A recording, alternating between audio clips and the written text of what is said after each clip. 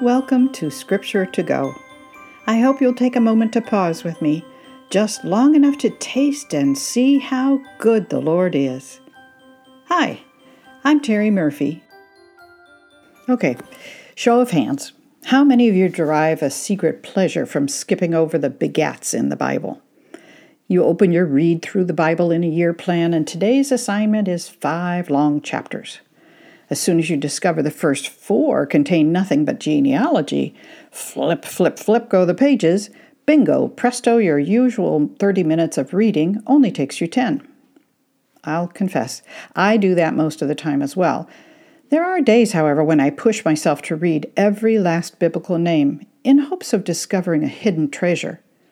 After all, it was a tiny clip of Scripture buried under stacks of names that brought us that little gem called The Prayer of Jabez, a book that went viral before anyone knew what viral meant.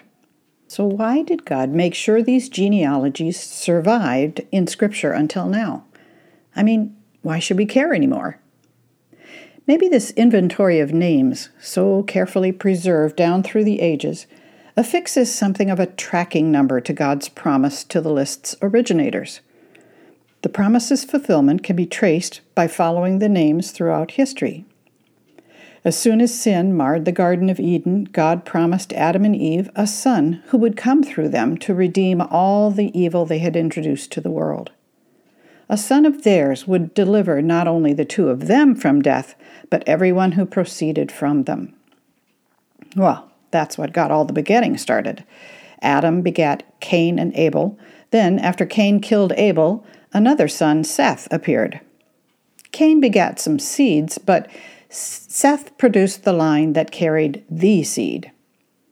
Soon Seth begat Enosh, who begat Canaan, who begat some more, until Noah showed up. He begat 3 seeds, Shem, Ham, and Japheth. But Shem carried the promised seed forward to Abraham, to Isaac, to Jacob, who was known as Israel. From Israel to Judah to Jesse to David, those names drew a straight line from the promisees, Adam and Eve, to the promised one, Jesus. Then all the begetting stops. Or does it? Jesus gave birth to no children in the natural, yet Paul called him the firstborn of many children in Romans 8:28. If his line was going to continue, the manner of begetting was going to have to change. Instead of giving birth to seeds through a natural womb, Jesus delivers children for his Father through a spiritual portal. He reaches out his hand to us from a place in the heavenlies and invites us to join him. As our hearts touch him, he draws us out of our old life into a new one, begetting us into his bloodline and making us part of his genealogy. Our names may not appear in Scripture, but they're recorded nonetheless in God's book of life.